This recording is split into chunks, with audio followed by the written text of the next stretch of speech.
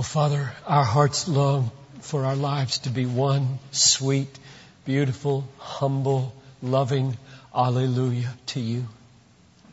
It's what we feel melted into by a song like that. We just want to be an Alleluia, a praise to the Lord in the earth, a praise to the Lord in our families, a praise to the Lord at school and at work. Lord, would You turn our yearning hearts in praise into lives of praise? Would You extend the sweetness of these moments in praise out into a week of praise? Would You make Christ beautiful in and through our lives all week long as He appears beautiful to us in these hours of worship? Stretch this hour over the whole of our lives until all the world sees and believes. And now, Lord, open Your Word to us, I pray. Make this a very precious and special day in the life of Your people for the sake of Your name. Through Christ I pray. Amen. The term education for exultation was not chosen 2 years ago because it sounded nice. It describes a vision behind the new building that's coming, and it describes the structure of Psalm 100, and we'll go there in just a minute.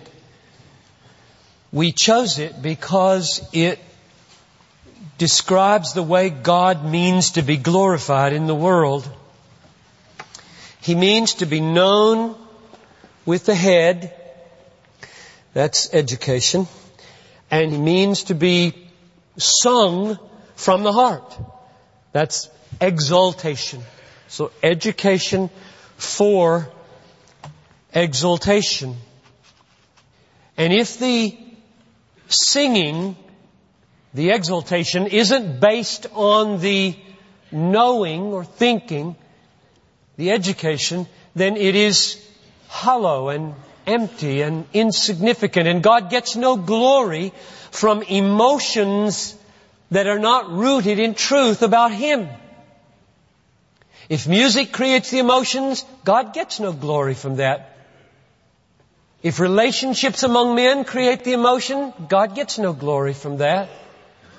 Only if God is in the equation does God get glory from the affections that well up in our hearts, the exultation of our lives. Education for exultation means we must know God truly and then respond with affections duly. There must be an appropriateness to the affections in their intensity in accord with the truth. Education for exultation means that we must see God clearly and savor God dearly. It means that we must think biblical truths about God and feel biblical emotions for God. And the knowing must be the basis of the affections. The seeing must be the basis of the savoring. And the thinking must be the basis of the feeling. That's why it says education for exultation. Knowing for affection. Seeing for savoring. Thinking for feeling. It's not just a nice sounding slogan. It's reality. It's a description of the way God relates to us. It's a description of His purpose for us in creation. We are designed to know God and enjoy Him forever, and the enjoyment is to be rooted in the knowing. What you know about Him releases affections for Him. And if the affections arise another way besides knowing Him, He's not going to get any honor from that. And the reverse is true too. Exultation that does not flow from education, affections that don't come from knowing, savoring that don't come from seeing, feelings that don't come from thinking are hollow, rootless, noisy gongs, and God isn't honored. So tonight, we're going to wave the banner of Education for Exultation, because that's what the building is for, that is going to replace the old sanctuary. And this morning we're going to wave it from Psalm 100. So I invite you to open your Bibles to the old 100th, as it's called. The structure of this Psalm 100 that you're now, I hope, looking at explains education for exultation. Because the text is arranged exultation, education, exultation, education. So let's get the overview here first, and then we'll take some parts of it. Stanza 1, verses 1 and 2. Shout joyfully to the Lord, all the earth. Serve the Lord with gladness. Come before Him with joyful singing. That is what I mean by exultation. Shouting with joy, serving with gladness, joyful singing. That's what we mean by exultation. So there it is, right at the outset of the psalm. Now, stanza 2, verse 3 is education. Know that the Lord Himself is God. It is He that made us and not we ourselves. We are His people and the sheep of His pasture. Know something. Education for exultation is woven all through this. So verses 1 and 2, exultation, and verse 3, education. And the way it hit me was, as I was reciting it in my RSV, make a joyful noise to the Lord, all the earth, serve the Lord with gladness, come into His presence with singing, no. I just stopped right there and felt the connection between singing, no.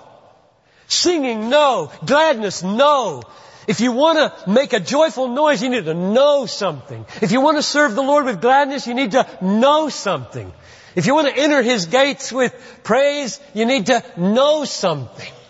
See the connection there between the exultation stanza and the education stanza? The education stanza starts with the word know something.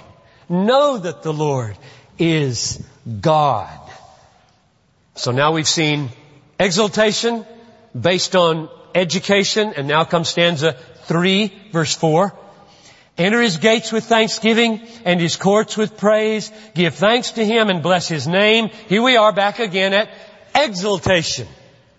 Thanksgiving, praise, blessing, thanks. Notice the difference. This is interesting. In stanza 1, the form of the exultation is joy, gladness, and singing. In stanza 3, the form of the exultation is thanksgiving, praise, and blessing. Fill up your worship vocabulary with these words. They're not throwaway words. Joy, gladness, singing, thanks, praise, blessing, so that when Chuck pauses at one of those musical moments and says, just express your heart to the Lord. You got words to do it. I bless you. I thank you. I honor you. I praise you. I rejoice in you. I'll be glad in you. Or if you don't particularly feel that way, say it this way. I pray you, help me thank you. Help me love you. Help me honor you. Help me trust you. Help me delight in you. Help me be glad in you. And you've got words to use to get your heart up and out to God. That's why the Bible is the Bible. So there it is. Exultation, stanza 3. Now, last stanza. Stanza 4, verse 5. For the Lord is good. His loving kindness is everlasting, and His faithfulness to all generations. This is education again, isn't it?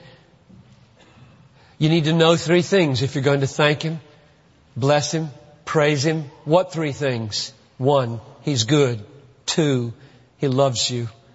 3, He keeps His promise. He's faithful. And it lasts forever. And the most important word there for building a philosophy of education is the word for at the beginning of the verse.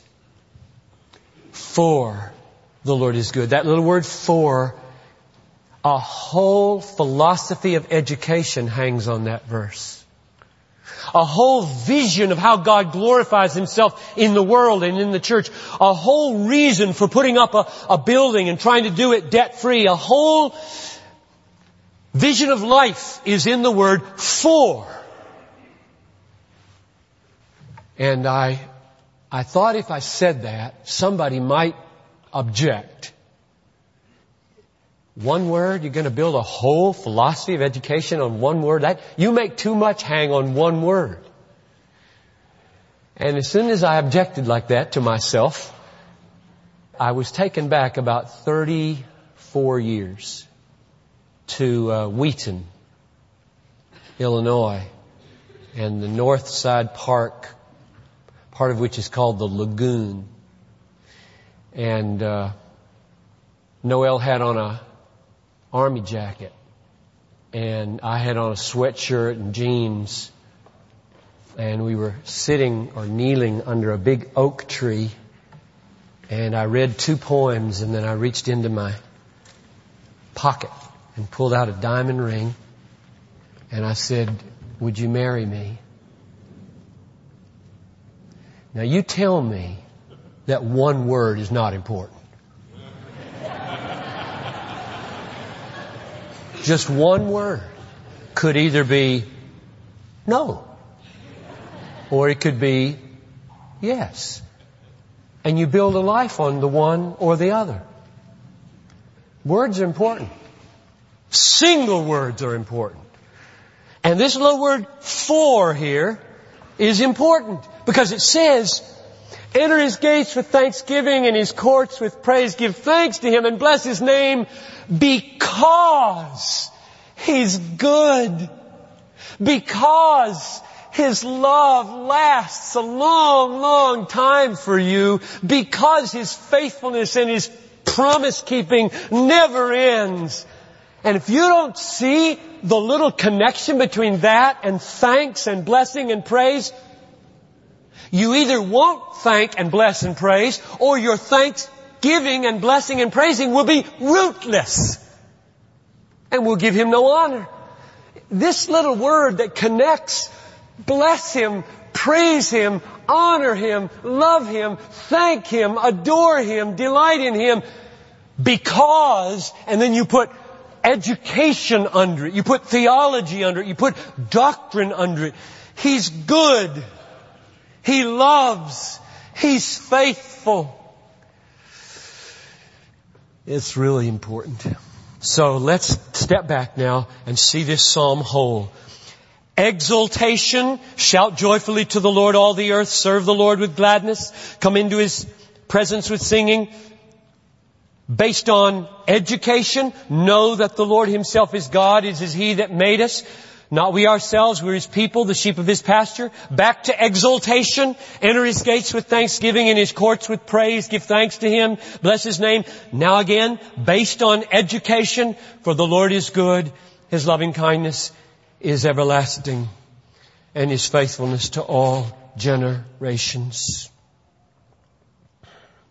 So, know something, and let that knowing you're made, you're owned, you're shepherded, He's good, He's loving, He's faithful. Let that give rise to exultation. What must you know in order to sing, in order to thank, in order to rejoice, in order to be glad in God? What must you know about Him? We need to know things in verse 3, things in verse 5. Let me try to lay a more detailed foundation from verse 3. There are 3 things we need to know in verse 3. Remember it says, singing, know. Know something. And here are the 3 things. Know that the Lord is God. Know that He made us. We didn't make ourselves. And therefore, know, thirdly, we're His people. and the sheep of His pasture. Let's just take those three things one at a time, make sure we understand them, and ask the Lord as we're focusing on them to open the eyes of your heart to see them and their worth. They are of infinite value. And what we need to pray most about, I think, in our Christian lives is that our hearts be quickened to correspond with what we know with our heads. And the psalmist is doing that all the time. He's always praying things like, incline my heart to your testimonies and open my eyes that I may see wonderful things out of your word, and unite my heart to fear your name, and satisfy me in the morning with your steadfast love. The psalmist is always giving evidence that he's not where he should be. And therefore crying to God that hearts would be awakened. You can say things with your mouth and think things in your brain very easily, but to feel them in your heart is not in your control.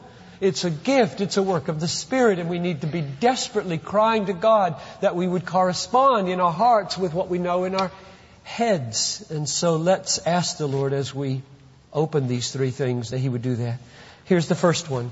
The Lord is God. Know that the Lord is God. Now, when you see all capitals, L-O-R-D, in the Old Testament, you need to know something. Namely, this is an English rendering of the Hebrew Yahweh, sometimes called Jehovah.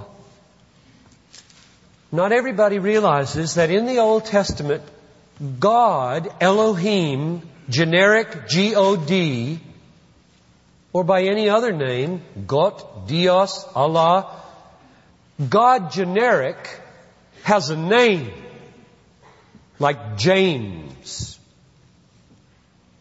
Only it's not James, it's Yahweh. He's got a name. Tell them that I am sent you.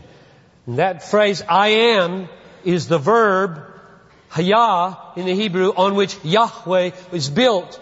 So that the name of God is like Jim or James or John, only it's Yahweh. So this is not double talk here. This is not saying A is A when it says the Lord is God. This is like saying James is God. Only it's not James, it's Yahweh is God. Yahweh is absolute. Yahweh is creator. There is one God, and there are not many gods. There is one. His name is Yahweh. Now, the Hebrews were very hesitant to pronounce the word Yahweh. They usually put in its place the Hebrew Adonai, which means Lord. And the vowels of Adonai combined with the consonants of Yahweh produced Jehovah. That's where that word came from.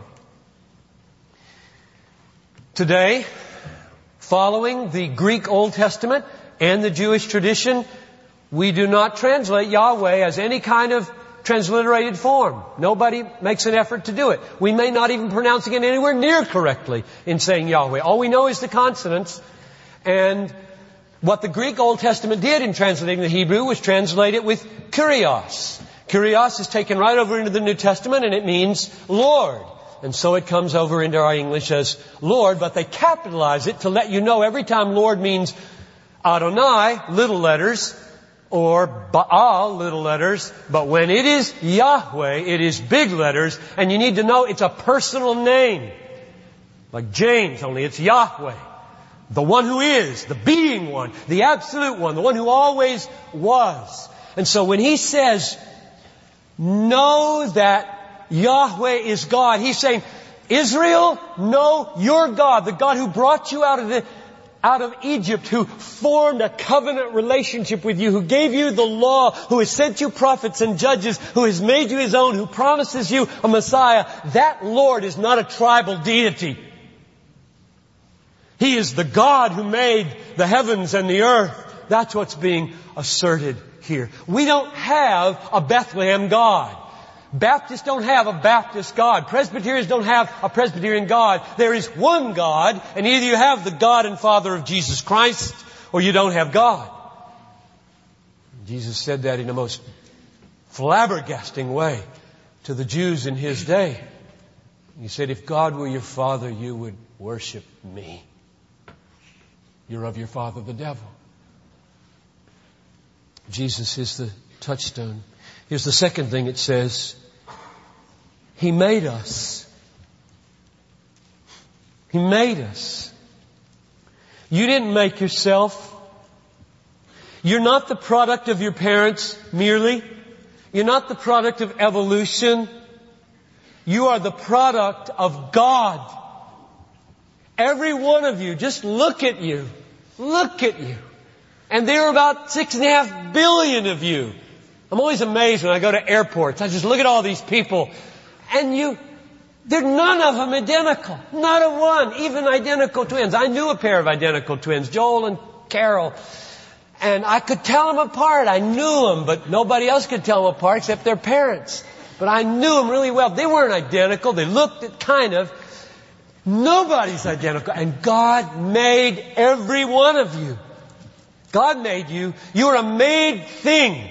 Just like this pulpit is a made thing. So the preacher and the pulpit are made things. This is wood. This is flesh. This is also soul and person. And only God can make that. Genes don't make persons. God makes persons. You are a made thing. Now, you might say, why does that yield joy, singing, and gladness? Maybe I don't like being a made thing. And there are millions of people who don't like being made things. I'm my own. Nobody will treat me as an owned, made thing. I will call my own shots and be my own master. Why is it good news to be a made thing? Because the inference that the psalmist draws out of it is not that we are vulnerable, but that we are cared for. You see that in the third point there in verse 3? We are His people and the sheep of His pasture. So first, the Lord is God. Second, we are made, and we didn't make ourselves. And therefore, third, we're not our own, we're His. And when you think His, think sheep in a pasture. That is, you have a shepherd who leads you to green grass and still waters and guards you from wolves and leads you through valleys of the shadow of death and takes care of you. That's the inference drawn from being owned by God. And now, when I read that, my mind went to the cross, because when I hear the words, you're not your own, John Piper. God made you. He owns you. I think of a verse, namely 1 Corinthians 6:19 and 20, where it says, you are not your own. You were bought with a price. Glorify God in your bodies. So Christians on this side of the cross of Jesus Christ, where He died for us so that our sins would be forgiven. Christians on this side of the cross, we know that we are doubly owned. We are owned because He made us, and we're owned because He bought us with His blood. And we couldn't belong to God if He didn't, because in our being made, we have rebelled against Him. We have sinned. And if we're going to belong to God as good news, we've got to be bought as well as made. You know, you might have thought, sheep. I don't know if that's good news to be a sheep. They shear sheep and they kill sheep to eat. People eat lamb and mutton. So I'm not sure this is good news to be called a sheep. And it wouldn't be necessarily unless the shepherd chose to die instead of the sheep. That's Jesus Christ. We couldn't live as sheep and expect anything but slaughter in the end if the shepherd had not said, I will put myself between the wolf of death and the wolf of judgment and the wolf of wrath coming from a holy God, and I will suffer and I will die and absorb it, and I will rise triumphant over it, and then I will gather my sheep into my fold and they will be safe because I have defeated death, I've defeated hell, I've defeated Satan by absorbing it. So from this side of the cross, when I read these words, you are not your own. You belong to God. He's your shepherd. I hear only gospel good news, and I hope you do too. Therefore, shout joyfully to the Lord, all the earth. Serve the Lord with gladness. Come before Him with joyful singing. That's the connection between verse 3 and verse 2. What else do we need to know in order to sing and serve with gladness and thank and bless and praise? Well, we need to know the three things that are in verse 5, right? 1, the Lord is good. 2, His loving kindness is everlasting. 3, His faithfulness endures to all generations. And isn't it interesting? This means a great deal to me as a father, and I'll show you why. Isn't it interesting that in verse 3, the education we get has to do with the authority and the power of God. He is God. He is the Creator. He owns us. And I hear that kind of voice. And then in verse 5, He tells us why all this authority and all this power and all this ownership is such good news. Namely, He's good. He's loving. He's faithful. And it lasts forever. And that's the kind of voice I hear there. And I'm sure you're like this. I think it's a right way to be. I hope I'm not just drawing this inference from my own private experience since I see it all over the Bible. But I am so helped as a person and as a father that both those kinds of statements about God are in the Bible. I am God. I made you. You are mine. Don't trifle with me and don't go after other masters. So I say it loud. I say it forcefully. And I'm glad that I'm good.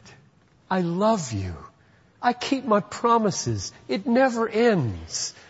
And I hear that kind of voice. Because I'm a father. I have 4 sons and I have a daughter. And they need to hear, don't you ever talk to your mother like that again. And I love you. I'm devoted to you. I will be there for you no matter what. They need both. Because they need to know God. They need verse 3 and they need verse 5. We need to know these things. Look at these 3 in verse 5. He's good. He's loving. And He's faithful. Faithful, true. Like an arrow is true. Keeps its course. You shoot it at a target, it gets to the target. He keeps His promises. He's aligned with the truth. And He's loving. And let me just take you to the cross again.